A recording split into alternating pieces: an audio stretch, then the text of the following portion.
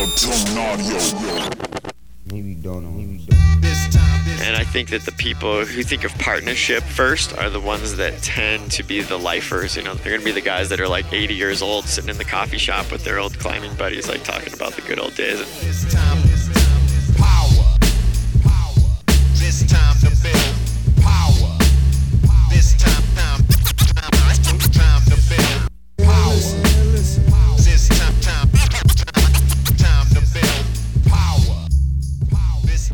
What's up, everybody? I'm your host, Chris Hampton. Welcome to the Power Company Podcast, brought to you by PowerCompanyClimbing.com. Today is a rewind back to an episode that first aired in 2017. And we chose this episode to air today because in January of 2015, 7 years ago this week, I, along with countless others, including many non-climbers, was glued to a saga happening on the side of El Cap. Tommy Caldwell and Kevin Jorgensen were battling it out on what will become the world's hardest big wall free route, the Dawn Wall. And it was being streamed live. We watched as they topped out on January 14th after a tension-filled week in which Tommy showed the world in real time one of the most important things about climbing: partnership. Now, if you aren't watching or don't know the story, I'll break it down for you a little. 7 years of visualizing the line and working out the individual pitches, 32 of them up to 14D, had culminated in a 19-day push on the wall. And all was going smoothly, with both climbers sending the first Crux 14D pitch at about a week into the push. But on the very next pitch, Tommy sends and Kevin doesn't. And he wrecks his skin in the process. The razor-sharp crimps on this pitch would wreak havoc on Kevin for the next 8 days, thwarting his efforts over and over again. And during rest days for Kevin, Tommy climbed a few of the easier pitches above, but ultimately decided to hang back and wait for his partner, putting his own chance to send in jeopardy. Now imagine that. I've gotten frustrated when I don't get to try my project one extra time in a day because my partner was moving slow.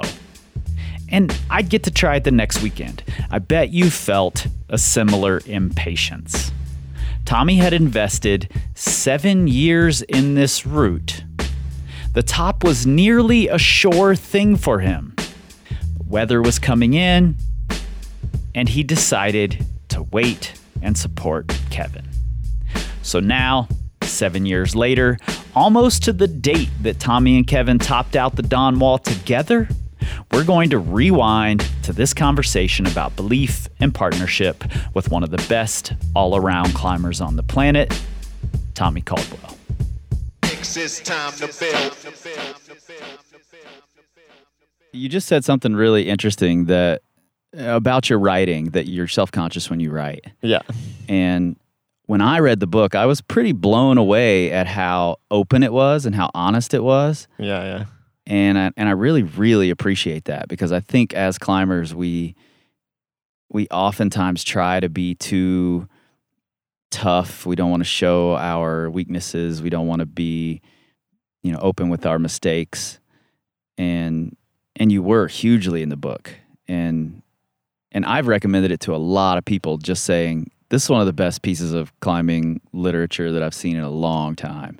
So I really appreciate that. Yeah, that's cool that you thought that and you felt that about the book. That's probably the biggest feedback I got. People are shocked at how open and honest and vulnerable it is. Yeah. Mostly people admire that. Yeah. There's always so. People out there though that are going to be like try to cut you down. So I haven't gotten too much of that though. Yeah. But I think I looked at that in terms of the writing that I admire the most is like that. For me, writing the book was much more than just like telling my story. It was about reliving my experiences and understanding them more myself, it was really cathartic. And so you kind of Cool. have to go as deep as possible to have that happen. Yeah, it feels like that too. It feels like you're digging into the experience while you're writing it. Yeah, you know? no, writing. I mean, I got totally obsessed with writing it because I was like, man, I'm connecting the dots in my life in ways that I just never have before because I've just always been on trips and I've never allowed myself to do that. And I think that's really important. I think it helped me grow a lot.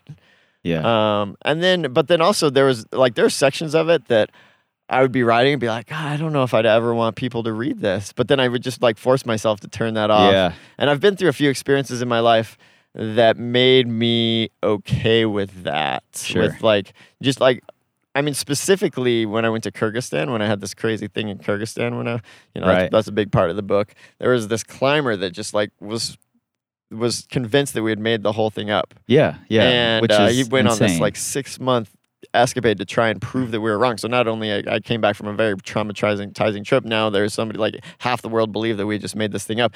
And so at that point I was just like, you can't worry about what other people think. Right. You just have Totally. to be true to yourself. And that's, I always thought about that when I was writing the book. And Yeah. I had good mentors that always pushed me in that direction. Jim Krakauer gave me a lot of editorial feedback as well. Mm-hmm. And he's great in that way. Yeah. As well as Kelly. Cool. Well, there are two threads that kind of run throughout the whole book. And when I was watching the Dawn Wall, and to be honest, I'm not somebody who likes to watch climbing. I think climbing is incredibly boring to watch. I love it. I love doing it. Way, yeah. Yeah, it's my whole life, but I hate watching it. But when the live feed was up of the Dawn Wall, my friends and I were all texting each other like, "Are you watching this? You have to watch this," And I was glued to the fucking screen watching it. Yeah. And the threads that I think run through all of that are belief and partnership. And I want to start with the belief part. And you talked about in the book that you spent all this time digging a hole to China when you were a kid. Yeah. Tell me a little bit about that for the people who haven't read the book yet. Yeah, so I think I start out the book, chapter 1, in fact, starts with me digging a hole, trying to dig a hole to China when I was 4 years old. Yeah. And through decomposing granite, so I have the shovel and I'm just like chipping away. Hacking and away at it. I thought that this story was just such a great way to illustrate kind of like what I was naturally born with. I just had this like capacity to stick with something really hard in a way that seemed kind of crazy to a lot of people. And I'm still like that. And I think that what it is, and it's taken me a long time to figure this out, is less that a belief that I'm going to get there. Because I'd never really knew if we'd get to China, Right. It's more of a love of just being out there, Right. Like when I was a kid, I loved the satisfaction of like digging all the time. Maybe there was a time when I was a 4-year-old, I was like, I'm going to dig to China. That's what got me started. But then I just realized that I just love being out there. It was like this meditative thing, and it got me out of the house, and I was outside, and I was working hard, and I've just always really loved that. And that was the Dawn Wall too. Like if I was so focused on success, I think I would have given up years ago. Yeah, totally. It was more like when I would give up, because I gave up on several occasions, and then I would see what my life was like without this focus of working towards this thing. I didn't like it as much as when I had that focus. Yeah, totally. So, Do you think that's something innate that you were just born with? I mean, that's how you phrased it.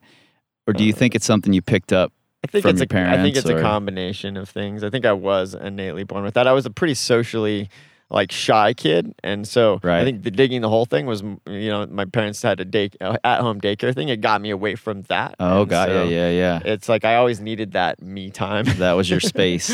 That was my space, and I still need that. Still want that. So that's something that's built into me.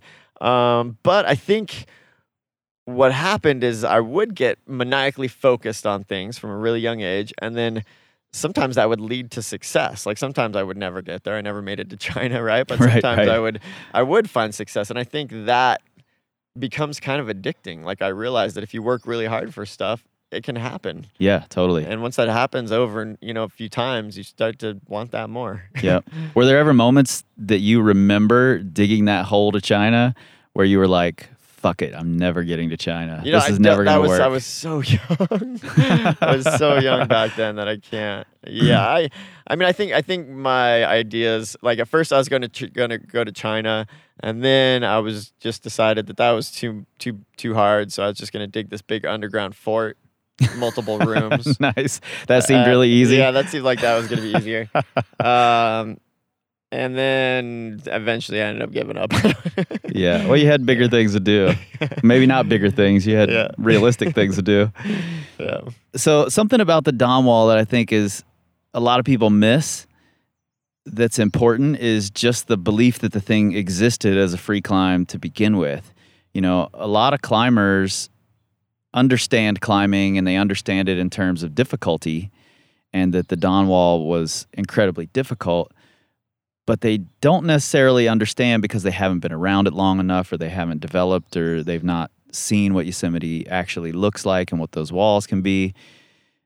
But understanding that you can free climb up that wall is something totally different than looking at an obvious line like a crack or connecting features or something like that. Yeah. So I think there's a huge amount of belief that goes into just wrapping down that wall and looking for holds. And you spent a lot of time doing this, right? Yeah. This started out because I spent 15 years climbing on El Cap previous to starting the Dawn wall. Yep. And so I climbed all those crack lines. And first I did the really obvious ones, then I did ones that were slightly less obvious. I did all the established routes, and then I did my own routes. And then I eventually got to a point where I was like, I know more about this wall than anybody, probably. In terms of free climbing. Yep. And I think I was slightly led in this direction by a good friend of mine, Jim Collins, who's actually one of my mentors on this book. He's a funny person to talk about in climbing circles because he writes books for business. Yeah. He's brilliant. And so it's like he's this very passionate guy. A lot of people kind of roll their eyes when you talk about like the flywheel and the hedgehog concept and all these things that he's come up that apply to business. Yeah. But he's a good friend of mine and he gets so psyched to talking about this stuff. And when I spend time with him, it like these things knit themselves together. And I think part of like I went and started looking at the Dawn wall before I really knew Jim that well. But then I got to know him and we'd go climbing together and he would talk about these things and like the flywheel, like I've been doing all these routes on El Cap and I've gotten better and better and better and trying to connect these dots. And I was like, man, if there's one thing in life that I can be the best in the world at, which is this big thing, it would be El Cap climbing. That's like the only thing that I'm good at, really. Yeah. And the chance to do that, appealed to me. I think most athletes have this. They're attracted to the idea of excellence, I guess. Yeah. And so that was the one place that I could maybe, find it or get closer to it. Yeah. How much time do you think you spent just wrapping off the top, looking for holds, trying to figure out if it was going to even be possible? There was, maybe 20 days over a year, something like that. Yeah. And that was what it took to get a vague idea of where the route might go.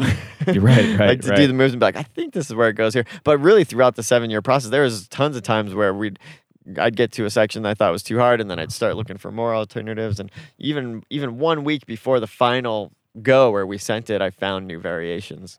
Right. And so, I mean, it's a massive puzzle. Like the difference between what's free climbable and what's not on vertical granite is, like these tiny, tiny edges. Right. Like you could look at it hanging. You could hang on a rope and look at it and have no idea whether it would go or not. You actually had to sit there and fiddle with the moves. Yep. Try to find your balance. Yeah, and see trying if it to works. find your balance to figure out if it was possible. And so, yeah, there's 7 years of that. Yeah, and I think a lot of people, I hear all the time from clients, from other trainers, other climbers that even spending 20 days on a project that's already been bolted, the holds are chalked up, and you know where everything goes is crazy. Spending 20 days just to determine if you think it might be possible, I mean, that seems huge to a lot of people. Yeah. I wonder.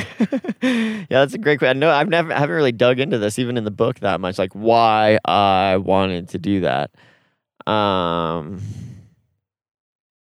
Yeah, I mean, so Kevin Jorgensen, my climbing partner for the Dawn wall, he thought I was a bit nutty in this way, but he just kept coming back for whatever reason. But he was like, "Dude, you're so optimistic." Yeah, I don't know if it's optimism. I don't know what it is, but we would be up there, and ice would be falling down around us. The climb would be wet, and I'd always be wanting to be up there, still working on it. And I think it was more than anything, like what I said before, just a love of like the process, the mechanics of it, Mm-hmm. the meditation behind climbing, the aspect of being an explorer. Like we were Yeah. sort of like doing something on El Cap that nobody had done before, and that's freaking cool for me. Like I'm a fan of like Ernest Shackleton, you know, like these Arctic explorers, and this was my realm where I could do something kind of similar to that. Yeah, and I think I think you just hit on it. Like all those explorers had this belief that they were going out there to reach something. Yeah. They're going there to see something important. They're, that their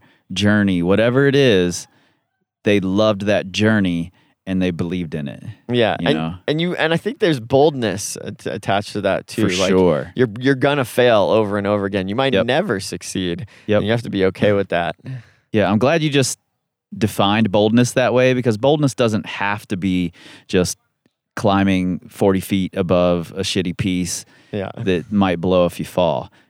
Boldness can just be putting yourself in the line of failure. Yeah. And it's different for everybody. Yeah, I actually find boldness in terms of like life-risking things, like I come relatively natural to that. Right. So therefore I don't admire it as much as Sure. like personal boldness, like doing something that you might fail on. Like another main character in this book is Alex Honnold, and he's the boldest guy in the world probably in terms of doing things that might kill him. Right. But he's never going to try anything, at least he hasn't yet, that he might fail on. He only does those things he absolutely knows he's going to succeed on. Right. And so in that way, he's like a bit of a pussy, really. Yeah. I love it. I love it. Yeah.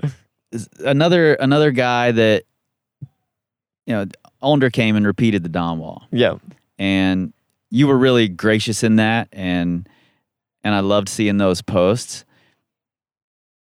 How much do you think knowing where the route went, being able to see videos, being able to talk to you and Kevin, how much of the difficulty do you think that removes? Not to take anything away from Adam at all, because we all know he's a ridiculously incredible climber, but yeah, I mean, this goes back to that belief thing. Whenever anything in sports gets done for the first time, it tends to get repeated pretty quickly. Yep. And that's just that whole like believing that it can be done. Like if it's been done, you just know that. So that's the major hurdle in my mind. But having said that, the fact that Adam came as a very inexperienced trad climber, hadn't really climbed big walls at all, and managed to crank the thing off in a month was unbelievable. So what he did was absolutely extraordinary. Yeah. But he didn't have to, he just knew it could be done, and we had logistics worked out, which took, we were coming up with logistical changes, right up to the bitter end. Right. That really helped. Yeah, and I think you just hit on what it is, sports, the 4-minute mile, Roger Bannister broke the 4-minute mile, and pretty quickly after other people were doing it. Yeah. But the 4-minute mile is something anybody could go try. Yeah. Not everybody was going to get anywhere close to it, but there were a lot of people pushing toward the 4-minute mile at the same time. There were a lot of people saying it was impossible. Yeah. The Dawn Wall wasn't something that everybody could just go up and try. Right. It took a lot of years of climbing on El Cap. It took 20-ish days of swinging around on a rope trying to find little razor blades that you can stand on. Mm-hmm. There's something inherently different about that type of athletic achievement, and I think the exploration part is so key in it. So I think that's such a it's a frontier, really, going up there and figuring out this path. So yeah, the people that are the most dedicated, I think, are super curious. They just want to, they really want to answer those questions of like, what are they capable of? What can you do in the sport or whatever it is? We're talking about climbing as a sport, but it could be a science or it could, whatever. Right. But yeah, I think I'm like always super curious about that. And the Dawn Wall too was this attempt to kind of figure out like these I think originally I thought it would maybe push me to this place of like understanding my limits in terms of endurance, which it didn't actually do that in the end because it's just so darn hard that we had to climb really slow. Right. But when I go into bigger mountains, I have found that that's a venue, because also in Kyrgyzstan I we're pushed to this like breaking point and past. And right. We were forced to this place where we had to come to this understanding that we're capable of way more than we thought we could have without being forced in that position. So I've always been really curious about that, and so I always picked these big climbs or these big objectives to kind of try and get me back there. Yeah, you were hoping the Dawn Wall would take you to that place. Yeah, again. and it didn't in that way. Yeah. It was more. I mean, it did in terms of like just sticking it out for a long time, but it didn't like in terms of the endurance aspect and sort of like. Do you think there'll have to be that fear or danger element involved to get to that place again? The same place you were in? No, I don't think so. I think it's just I think as I'm thinking more about it, it's just a mega endurance thing. Like ultra runners are curious about this. Gotcha. People who go on expeditions and go, people who do these multi-day things without sleeping or eating. Right. I think it's the same. It's more that kind of curiosity. Yeah. And you guys had it, I mean, as cush as you can have it up there, really. Yeah. So. Yeah, we got to a point where like the individual moves on the Dawn Wall were so hard that we had to make the rest of the environment as conducive to being able to do those moves as possible. Yeah, you need good food, you need good sleep. Yeah. Yeah. I mean, we were in our sleeping bags like 16 hours a day or something up there. eating salmon and avocados. sounds like the ideal thing to do. Yeah, having food delivered to us every 5 days. It was incredibly cush. That's perfect. Yeah. You mentioned a couple times that you were changing things right up until the last minute, and I know one of those things was you had tried to do the dyno pitch. Yeah. And had hurt yourself on it and had hurt yourself training for it. And then you came up with this somewhat ridiculous solution that, again, goes right back to that belief thing. Like when you're on this big wall with all these blank sections and you finally find a way across, it would be really easy to say, this is the only way. I have to do this. Yeah. But you went back eventually to, there has to be another way. I spent all this time, I found one way, but there still has to be another. And then you found it. What was your mindset like when you finally decided to look for that loop pitch? I mean, we went through this process over and over again where we'd get to sections and we would decide that they were too hard, and then we'd look for alternatives, and then we'd come and then sometimes we wouldn't find them, so we'd go back and try and work out that section. Right. And that section, the dyno, was probably the place where that happened the most. I found the dyno pretty early on in that first 20 days of exploration. I found it, and I was like, I think this is the way. But then I kept like not being able to do it. I would train for it.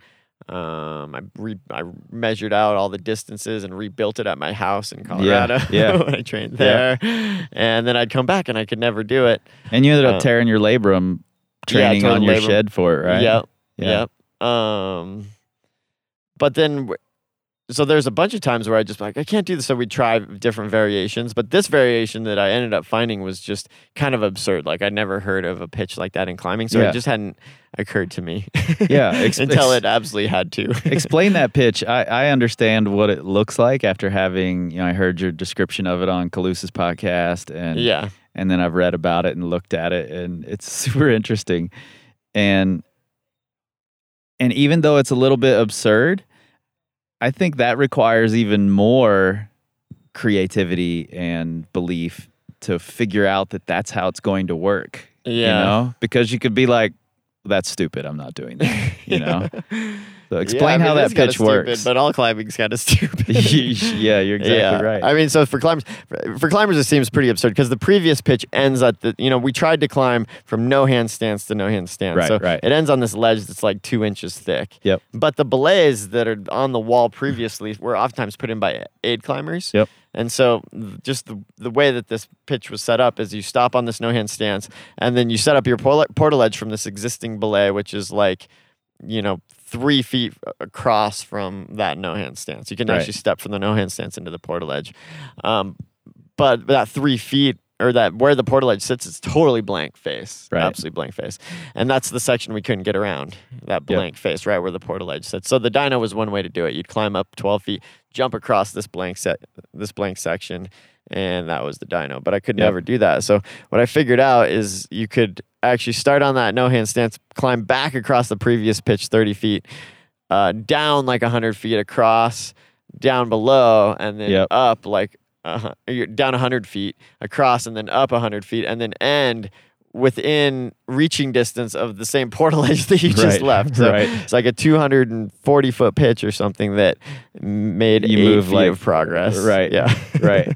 Yeah, I think that Yeah. takes a ton of creativity to Yeah. figure that out. Like, I just have to find a way through here, and maybe going right through it isn't the best way, Yeah. you know? Yeah. I think it was just desperation that led to that in that moment, I guess. Yeah, but that, a lot of people's desperation would just end in quitting, Yeah. and that your desperation ended in, let's be creative and find a different way. Yeah. I think that's pretty important. Yeah, I think that's a maturity thing more than anything. Like when I Sure, was 18 years old, there's no way I would have had that kind of patience. Yeah, for sure. That makes good sense. Yeah. Yeah, I definitely didn't have that kind of patience when I was 18 years old. Yeah. One other thing I want to talk about as far as belief goes and the Dawn Wall was in 2011, you said that was your final season. Like, I'm doing it. It's done. If I don't do it, I'm over it. And then that season kind of beat you down. Yeah, it really beat me down. Let you know who's boss a little bit. But then you didn't quit. Why? Yeah, I mean, it came down to I thought my lifestyle was changing in a way that wasn't going to allow me to go back. I had a kid on the way. Right. I was like, there's no way I'm going to be able to dedicate this much of my life towards the Dawn Wall, and I thought it was an all-consuming project at that point. Yeah. And so I was like, this is it. If I don't do it, I'm done. And then I didn't do it. But then I think it was my wife more than anything that kind of talked me into going back, because like the idea of leaving it completely was pretty depressing for me. Like I felt Right. like I was going to be directionless in a way. After Yeah, it was that. a big part of your life. Yeah. And so she saw that in me, and she's like, I think you should keep trying. And she's somebody who she's like a dabbler in everything. She's very good at balancing all aspects of life, where that's my weakness probably. I tend to focus on one thing and like go full bore into that. Right. And so having somebody that's the opposite end of that spectrum is really good for me. And she thought that maybe achieving better balance in life would actually help me, and it did in the end. I mean, I think that what I did is I decided I would only focus on the Dawn Wall for like 4 months a year instead of 12. Right. After that, we'd go to Yosemite because we like bringing our kids to Yosemite. We wanted to show them the place the same way that my dad had showed me the place. Yep. And having the Dawn Wall as an extra incentive to do that was going to just help that whole scene. So she was able to look at it and be like, yeah, why not? You should just keep trying this. It'll get us to Yosemite. I love Yosemite. And so, yeah, it's like it's funny, like the whole idea of belief is a little bit of a weird thing in my mind, because belief in a way comes from not caring about success. Sure. Yep. Totally. Yeah, that's what I was going to ask. Was that year kind of the reset that you needed? Like, take your mind off of the objective, and by adding all these new things adding in the baby, adding in just this whole new aspect of your life, you had to focus a little more on the process when it was there and less on, I need to do the Dawn Wall. Yeah, absolutely. And I floated in and out of that. Like there'd be times where I'd be like, I'm just going to go to Yosemite and I'm going to climb up on the Dawn Wall. We'll see if things come together. But then things would start to come together, and then I would be like, we're going to freaking send the thing. And I would get so focused on like the success again. But I think it was really important to not always be focused on the success. It was really important to kind of like float from one sort of attitude towards the road. There's times when it was great to drive full bore ahead. There's, I spent a lot of time up there just partying with friends too. And that was really important too. Yeah.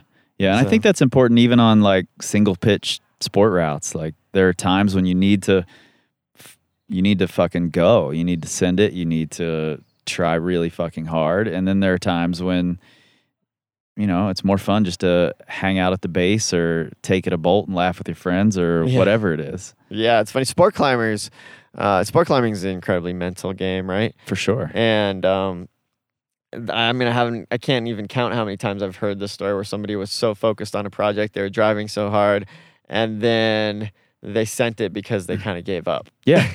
For a long time, I wanted to like disprove that. Yeah. And then every time I would like somehow get beat down on a project, and then I would be like, I'm just going to go climb on it. I'm over it. I don't care. I would send, and I'm like, fuck. Like I'm trying to disprove this Chris Sharma attitude. And, yeah, it works. But it works every time. Yeah, something about being freed from the mental anguish is. Some people just naturally have that, like Chris Sharma. He's just always kind of freed, or mostly kind of freed. Yeah. I'm not like that. So yeah. Yeah, you tend to focus in on it, and a little bit too much. Yeah. Do you think Kevin helped take you out of that in the end, or was he the same way? Kevin. I think Kevin went through a similar process. He actually wanted to give up a lot more than I did, and I would kind of talk him into coming back, or I would push him on. I think for Kevin, it was kind of interesting because I loved being up there, right? I had this idea that we might do it in the end, which at sometimes I tried to focus on and sometimes I wouldn't. Kevin was very different. I feel like he wanted to learn, but I also feel like in some ways he didn't really care that much whether we did it. Right. Because for him, he saw it as like, I'm learning while I'm here, and this is good for my career. He saw the Dawn Wall as like a business opportunity. Sure. Which was very different than me. Like we clashed a little bit in that way. I was like, this was about the heart for me. I'm kind of old school in that way. You can't turn climbing into a business. For him, he was like, why not? This is great. This is like, dude, this is doing the things that my sponsors want for me just by being here, even if we don't send it. And so I think that's why he came back over and over again. Yeah. Ultimately, did you adopt any of his thoughts, and do you think he adopted any of yours with it? Yeah. It was strange. I mean, I think the partnership with Kevin was really, really crazy because we came at it from such different directions. Like all of my climbing partners of the past, I'm like super close to. They're like the people that I go to for like relationship advice or... you like bond in climbing. With Kevin, he was like a colleague. We actually never became super close friends throughout the whole thing. Yeah, you mentioned several times in the book that you were still kind of, that there were times when you would look for that, like hope that was what was about to happen. Yeah, because that's what was built within me. I was like, God, is there something wrong with me? Like, should we not be climbing together because we don't hang out together and drink beers afterwards? Right. I would invite him to come hang out, and he would always turn me down, and I would be like hurt by that almost. Sure. But I think in the end, actually, it was probably really kind of the relationship worked quite well because our roles were so defined, and he brought things that I just totally went. I definitely adopted a lot of things from Kevin, like his very scientific approach, like move by move. He's such a scientist. He's got this like photographic memory. And then in terms of like the career aspects, after a while, I was like, he's kind of right. Like we're just here. Like why just keep this experience to ourselves? He's the one that introduced social media to the whole thing. Right. And which is how I got to watch a live stream of it at the end there. Yeah, that just was so weird for me at first. The New York Times ran a huge piece about that the first year that he did that. Yeah. Should this be something that's it should be in the mountains or not? And I was more like, it shouldn't be in the mountains at that time. But then I'd come down and I'd meet people like you who were super psyched to watch it. And I was like, God, maybe by just keeping this experience to us, maybe that's actually more selfish. Yeah. So in the end, I totally got on board. I started doing my Instagram updates, and that's why it blew up in the media in the end, which has changed my life. It's changed my life in a lot of ways, for better and for worse. And then you threw your phone off the wall and told everyone you dropped it. Yeah. Yeah, so I'm still hugely conflicted about it, but it did. But I mean, honestly, I think one of the reasons that I was able to keep going back year after year after year is because financially it did make sense, and that wouldn't have happened without Kevin's view of the thing. Sure. Yeah, I hadn't really thought of that, but that's an important piece to it for sure. Yeah, like it was. I could kind of pull this guy around. I have to go to work. Yeah. This is my job. Yeah, this is my job, honey. Yeah.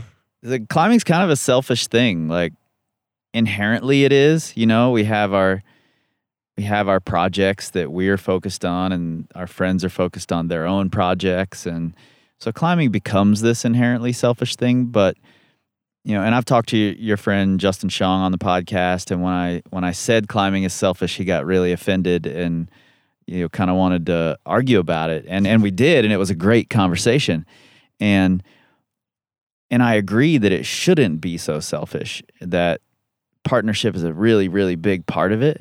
Yeah. Where do you think that first came up in your life? Like, where did that partnership within climbing come from? Because I feel like so many young climbers coming up right now, it stays really selfish for them for a long time. Yeah. I mean, probably from my dad more than anything. I mean, everything I got in climbing was from my dad. Yeah. And he was so dedicated to... I mean, when I was young, he took me climbing because he wanted to go climbing. Sure. So it was kind of selfish. Yep. But at some point, it became way more... Like, once I got old enough that we could really be partners in climbing, he gave so much to me to help me go climbing. Yeah. And even that could be considered selfish, because you think about that, you're like, okay, so is he helping me because I think your ego is played out through your children in a lot of ways. Yeah. And I think it was that way for my dad. But even in that, like, he gave his life to helping me be a better climber. Yeah. Which was selfish in some ways, but selfless in others. So there's the combination of those two things. Yeah. Did he have regular partners when you were really young? He did when I was really young. He's funny. He's such a teacher. He was a middle school teacher for 24 years, that he would find people, he would mentor them, and then when they got to a point where they kind of went off there on their own, he would stop climbing with them for the most part. Yeah. He's still like that. He still climbs with like middle school students, even though he's 67 years old. Right. Still doing it. That's cool. He loves to just teach people about climbing and show them this world. Which I have that in me now. I think that's I think one of my favorite parts about the partnership with Kevin is that I was mentoring him. I was taking this thing that I knew so much about and passing it on. And I love that. I think I got that mentality from my dad. Yeah.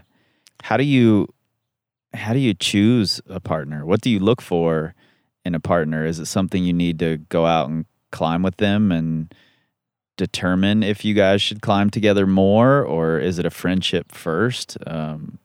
I think it's not necessarily a friendship first. I think for me, it usually just starts with somebody else that is well. There can be two ways to do it. Okay. And the way that doesn't work is good, but this is what happened on the Dawn Wall, is that you find something you really want to climb, and then you find somebody else that is just keen on doing that thing as well. Yep. And so it kind of puts the climb above the partnership. Mm-hmm. That's what happened on the Dawn Wall. The way that I enjoy the most, though, and that I think I will always look for moving forward, is I find the partner, the friend, and then we find the climb that we want to do together. So that means that the partnership is above the climb.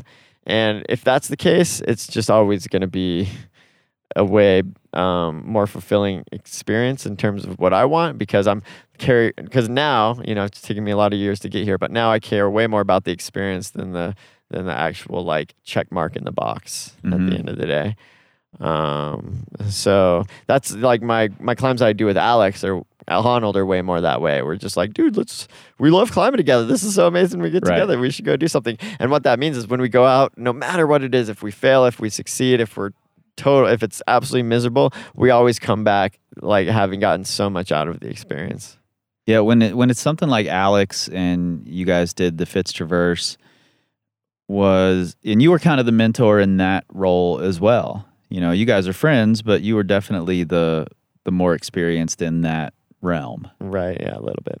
Is it always that way, or is there a give and take? I guess it's going to be tough because you're probably the most well-rounded climber on the planet, but are there times when you feel like someone else you're climbing with is the mentor in a certain situation? Yeah, usually when I go out with Alex, that's how it goes, actually. Usually it's he has some climb he wants to do, or we have something that, he has like these giant lists of like, I want to do this climb, I want to do this climb, I want to do this climb. And so sometimes we're like, we want to get together and climb. So we'll like basically pull up that list and be like, which one of these should we do together? Yeah. And since it's his list, it's like we won't actually pull it up, but this is kind of mentally. Sure. Yeah. Since it's his list, he will take the lead, and then in terms of moving over giant swaths of technical, hard granite, Yeah. super fast. He's the master. Right. And so I always feel like I'm kind of drafting, I'm kind of flapping in the breeze at the bottom end of the rope yeah. below him, which is amazing. I mean, it's great to be able to do that. I think I love that. In some ways, probably equally as much as being the leader. Yeah. With I think Alex, that's it's nice cool. because it can kind of swap either way. Like if we're in a more alpine environment, maybe I'll take the lead a little bit, like on the Fitztraverse. But when we climbed, 3 routes, the 3 major faces in Yosemite in a day, he took the lead on that. Right. I think that's cool that you're able to have that give and take with Yeah. Alex. Yeah. I hadn't really, until I was asking you the question, I hadn't really thought about, is there a situation where Tommy Caldwell can be mentored Yeah. when you're out climbing? But With Alex, it's definitely that way. it totally makes sense that would be a good partner for you. Yeah, and these days I feel like I'm mentored when I go out, like with young, strong boulders. Yeah, or totally. sport climbers. Like I learn Yeah. so much from them, and so I'm soaking up the knowledge way more than I'm doling it out in that environment. Yeah, that's cool to hear. I think that's really important for people to hear too, because it's really easy to let your ego get in the way and not learn from the people that you're around. Yeah. But there's more often times than not, there's something to learn in that situation. So, Yeah. if you're still going out there with these young boulders learning, then, everyone can for sure. Yeah, I mean, probably one of the major pieces of the puzzle that came together in the end before the Dawn Wall is that I did a trip with Alex Megos. Right. He's like 22 years old. Yeah. He's like 22 years old. He's 23 phenomenal. years old. And he was like raised like a future Olympian. You Yeah. know, he like trains indoors primarily with like yoga balls and on handboards and stopwatches. And I'd never done any of that stuff really. Right. And so I was like, maybe I should try this. Jonathan Segrist, he is such a scientist, and when it comes to training, that when I'm with him, I feel like I'm learning tons. He's got the nutrition worked out, and he knows about all the science. And so, yeah, I mean, I think the best situation is when you can be both a mentor and you can be the teacher and the student at the same time in different realms. Yeah. So something that made me really want to talk about partnership today was, and everyone witnessed it, was that you kind of hung back and waited for Kevin. And the Dawn Wall was your dream. It was your baby, a giant baby, but it was your baby. And you didn't have to do that. Do you think that waiting, holding back and waiting for Kevin and supporting Kevin, do you think that came from your mom's sensitivity or your dad's adventure ethic, or where did that come from that you didn't just blast to the top? Yeah, that's an interesting question. I don't know where it came. I think at the time I was thinking that it came more from like this sort of moral standard of climbing partnership. Yep. Just simply blasting to the top would have felt quite douchey. Yeah, well, tell me about that moral standard, because I think a lot of sport climbers and boulders don't necessarily understand that moral standard. Yeah. I think it probably comes from the fact that I'm kind of an old man in climbing, and that's these days, and that's how it used to be way more when you go out into big mountains. I mean, I think I'm lucky enough to be in a place where I really understand the ethics of the old school, and like when you go into the mountains and the brotherhood of that. Yep. I'm also able to understand the new school, and combining all those is kind of like my sweet spot. Yeah. And I have to find the moral standard that applies to all those. Or I don't know, I guess in maybe the new school that has much less of a moral standard generally. Like you talk about the boulders and the sport climbers, they're not going to really compromise their own objectives for their partners for the most part, simply because they don't have to. Right. Yeah. In most cases, you don't have to. Yeah. But on the Dawn Wall, we did. So it was more like a big mountain, objective. It was like going on an expedition with somebody, and you don't leave your buddies stranded up on the mountain. Yeah. Are there things you think that sport climbers and boulders or this new school wave of climbers could learn from that old school ethic or that, alpine ethic? Yeah, I mean, I think in terms of sending the gnar on the sport crag and the boulders, it's probably best to be as selfish as possible in terms of like if that's going to make you send the gnar. Yeah, totally. But if you want the life experience that's going to be meaningful and lasting, you're going to have to adopt some of the old school moral standards a bit. Yeah. And I think that the people who who think of partnership first are the ones that tend to be the lifers. They're the ones that are out there forever. They're going to be the guys that are like 80 years old sitting in the coffee shop with their old climbing buddies, Yep. like talking about the good old days, and they're still going to be gaining from those experiences their entire life. Yeah, and still stoked to go climbing even when they don't climb as well as they did 20 years ago, but we still love this shit, Yeah, I think so for sure. Yeah. You wrote something in the book that I thought was pretty cool, and it was about pitch 21, which was the final hard pitch, right? Like the last 513 pitch and then from there it was pretty much you could guarantee that you could go to the top in a pretty quick push. Yeah, barring something very bad happening. Right. So you were kind of shoring up your chances and making sure that you could get it done if Kevin wasn't able to pull through on pitch 15 or whatever that pitch was that he had so much trouble on. Yeah. And you finished that pitch, and well, even before you finished it, you wrote that you knew it was almost as important that you didn't put any more pressure on Kevin that you do that pitch. Like you're placing equal importance on getting this doorway pitch done to I can't put any more pressure on Kevin because he's got enough on himself. Yeah. That in that moment, especially when it's like I have this one last hard pitch to do and then I could blast to the top whenever I would need to. It seems like such an immensely selfless act to say, but I don't want to put any more pressure on Kevin. Why do you think you even thought of that in that moment? I mean, I think I'd been feeling a bit guilty for the last 4 or 5 days when I was sort of blasting ahead of him in some ways. And so Gotcha. like sort of the pressure had been building, like each pitch that I do, you could see the pressure building on Kevin. And so, I don't know. And then I think immediately once I got to Wino Tower at the pitch of top 20, the route was basically done for me. Like my immediate reaction was like, my battle's done with, basically. I need to go for the team. So I think in life, you need to figure out the times where you have to focus on yourself, and then you need to figure out the times where you need to focus on the team. And so there's just, getting good at identifying those switches in moments is really important.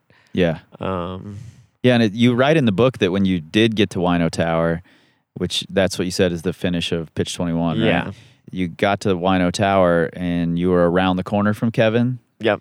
And you sat there and composed yourself because you didn't really want to celebrate. You didn't want to, again, put more pressure on him. Yeah. And then you were right back into that, I'm going to go support Kevin mode.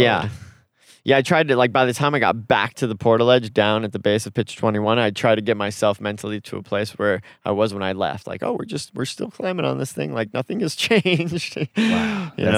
That's so huge, man. Yeah.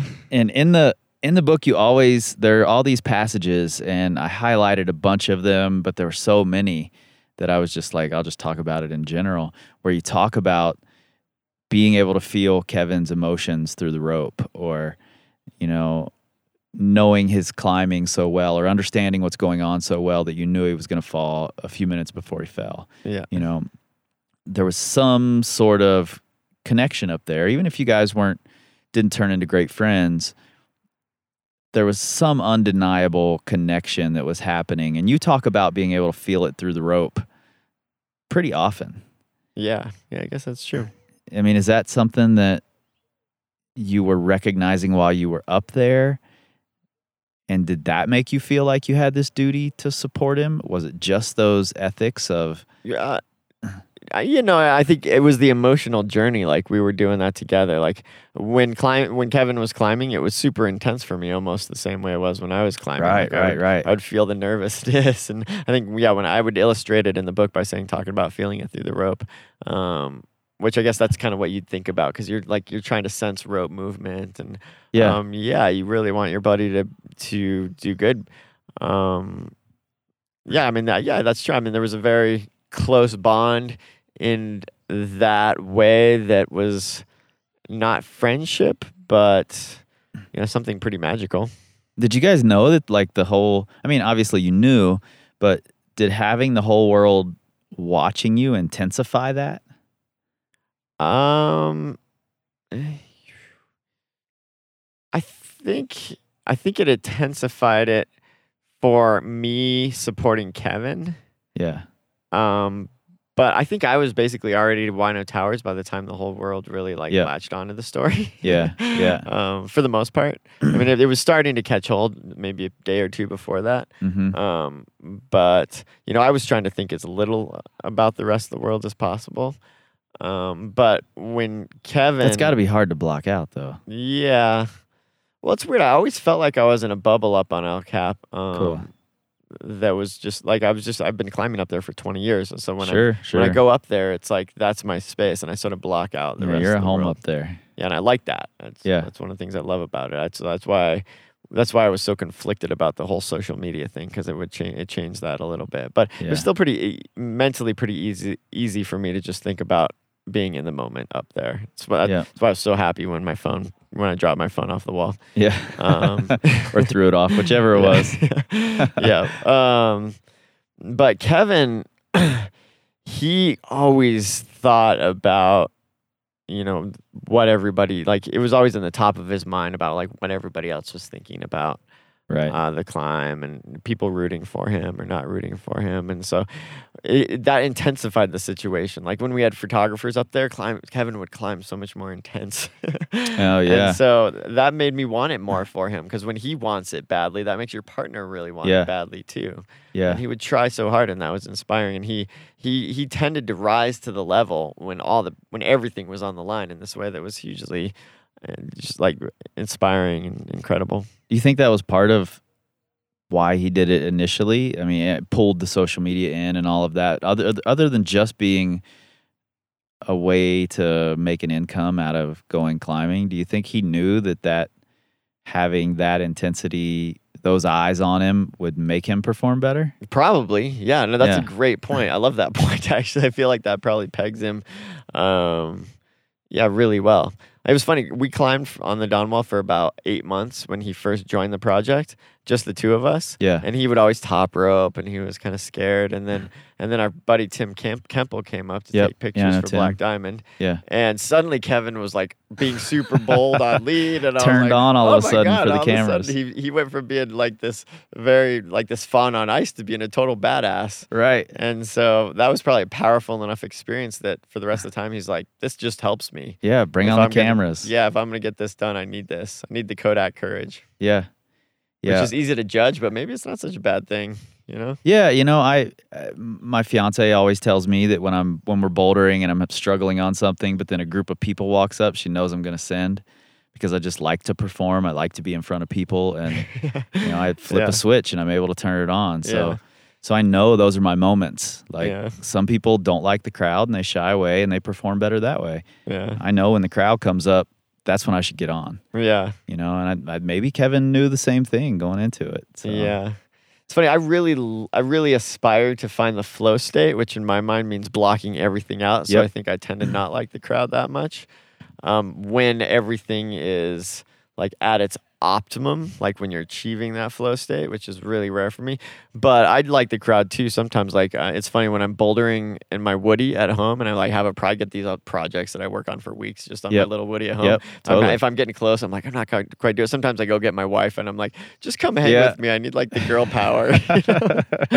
Absolutely, man. Yeah. And I think the flow state's something interesting, right? Because in the moments that I've entered it, there's almost always a crowd around, but I don't hear them. I don't notice them. Or I can like pick out my daughter's voice, or I can pick out my fiance's voice. And then when I get to the top, it's that moment, like, or when I get past whatever I needed that state for, it's like all the sound floods back in, and all of a sudden I can hear everyone, and I'm like, whoa, where were all those people a second ago? Yeah. So. Yeah, I've experienced that, although I think probably my most powerful moments in the mountains are, many of my most powerful moments are when I am all alone. Yeah. And I guess I'm just a little bit more of an introvert that way. Yeah. I'm like too self-conscious around other people. Yeah. Do you think? Sometimes blocks flow. Just out of curiosity, I know Alex is somewhat introverted. I mean, he's an introverted guy, but obviously there's a lot of cameras around for a lot of these things. Are you and Alex able to like get into your own bubble regardless of the cameras when you guys are out climbing? You know, we haven't climbed around cameras that much, honestly. Okay, We so climbed just too on the fast couple for things we've cameras to seen the keep films up. for. Yeah, good point. I mean, the cameras will be there on the top. Or we made this. It was funny. There was this film project that I was involved in. It's my greatest film. Like I love this film. Out of all the film projects I've been involved in, this Line Across the Sky is kind of my favorite. Yeah, and I think it came you out. You guys so, filmed that. Yeah, right? it came out so good because we didn't think we were making a film. Right. We had a camera. Our buddy had told us to bring a camera and shoot footage, so we were doing it sort of begrudgingly. Yeah. But we only pulled out the camera occasionally, and we just kind of were goofing off with it. We're like, "There's no way they're gonna make anything out of this, anyways. We're probably not even gonna succeed." So we're just being goofy and being totally ourselves. Yeah. And I think that was the magic behind that film. Is not. I think you're understanding that we were making a film. Yeah. So it made it so that we were just talking like we normally do. We weren't speaking to the audience, to the greater audience at all. Right. Yeah, I think that's pretty big. I hadn't really thought of it like that because that's what I liked about it was how candid it was and the honesty in it. And knowing that you didn't even know you were really making a film, that wasn't your intention. Yeah. That makes total sense. Yeah. Yeah. That's pretty cool. So what's your climbing looking like these days as far as, are you finding enough to fill you up like the Dawn Wall did? I mean, did that leave a void? I feel like in climbing I'm floundering a little bit because I realize I just have too much on the plate to focus as intensely on climbing as I used to. That's because I was writing the book, which I just finished. Like honestly, I wrote the book, and then I did the tour, and that ended like a week ago. Yeah. So I'm fresh off the tour. This is the first. This week right now, for the first time, I'm like, wow, this is the first time in over a decade where I don't have some super crazy project that I'm sort of leading up to. Yeah, and then this podcaster guy's like, "Hey, on your break." It's nice actually. For the moment, it's nice. I know that I really want those projects to focus in on. Like I like the life that format's a lot. But I think I'm realizing that I need a break from that right now, and sometimes that focus comes at the expense of other things in life, like being a good dad. Sure. So I think that's more what I'm trying to focus on right now, being a good husband. Yeah, I think that's smart, and I think it seems like from reading your book and from talking to you now that Becca's gonna keep you on that path regardless. Yeah. I think that's important to have, like the yin to the yang. You're this super focused person, and she's well-rounded and can keep all the balls in the air at the same time, and that's super important to have. So you're a lucky dude for sure. Yeah, that's for sure. Yeah. Cool, man. Well, I appreciate you coming over and sitting down with me, and even though you just came off this crazy tour and no problem, getting your life back. No, this is nice. This is mellow. We're just hanging out in your backyard chatting. So yeah, it's good. I appreciate it, dude. Thank you. Yeah, no problem. Yeah, pleasure. Now, if you haven't already, you should check out Tommy's book, The Push. Watch the film about the groundbreaking ascent of the Dawn Wall. In the years since they topped out, Tommy has proven again that he's dedicated to this community. He's become one of the leading voices against climate change and for responsible use of public lands, spending considerable time lobbying, talking with politicians, and using his platform to educate us, the community.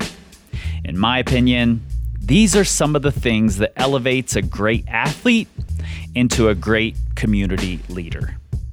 The desire to help, to use your voice for good, and the willingness to be patient when everyone else just needs to catch up. You can find us at powercompanyclimbing.com, where we have thousands of articles, training plans, courses, and products that can help you become a better climber. You can find us on Instagram and Facebook at Power Company Climbing. But you won't find us on Twitter, because we don't tweet, we scream like eagles. Maybe don't know. This time, this time, this time, this time, this time to build, this time to build, this time to build, this time to build, this time to build, this time to build, this time power, this time to build power, this time to build power, this time to build power. This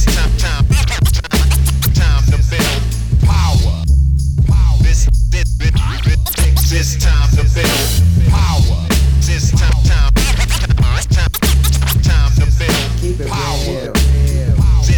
to build power. This time to build power. This time to build. This time to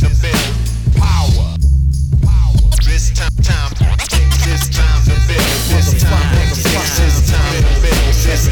build. This time to build. This time to build. This time to build. This time to build. This time.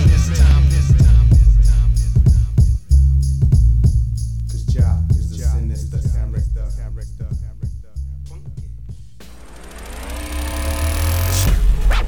Structure audio.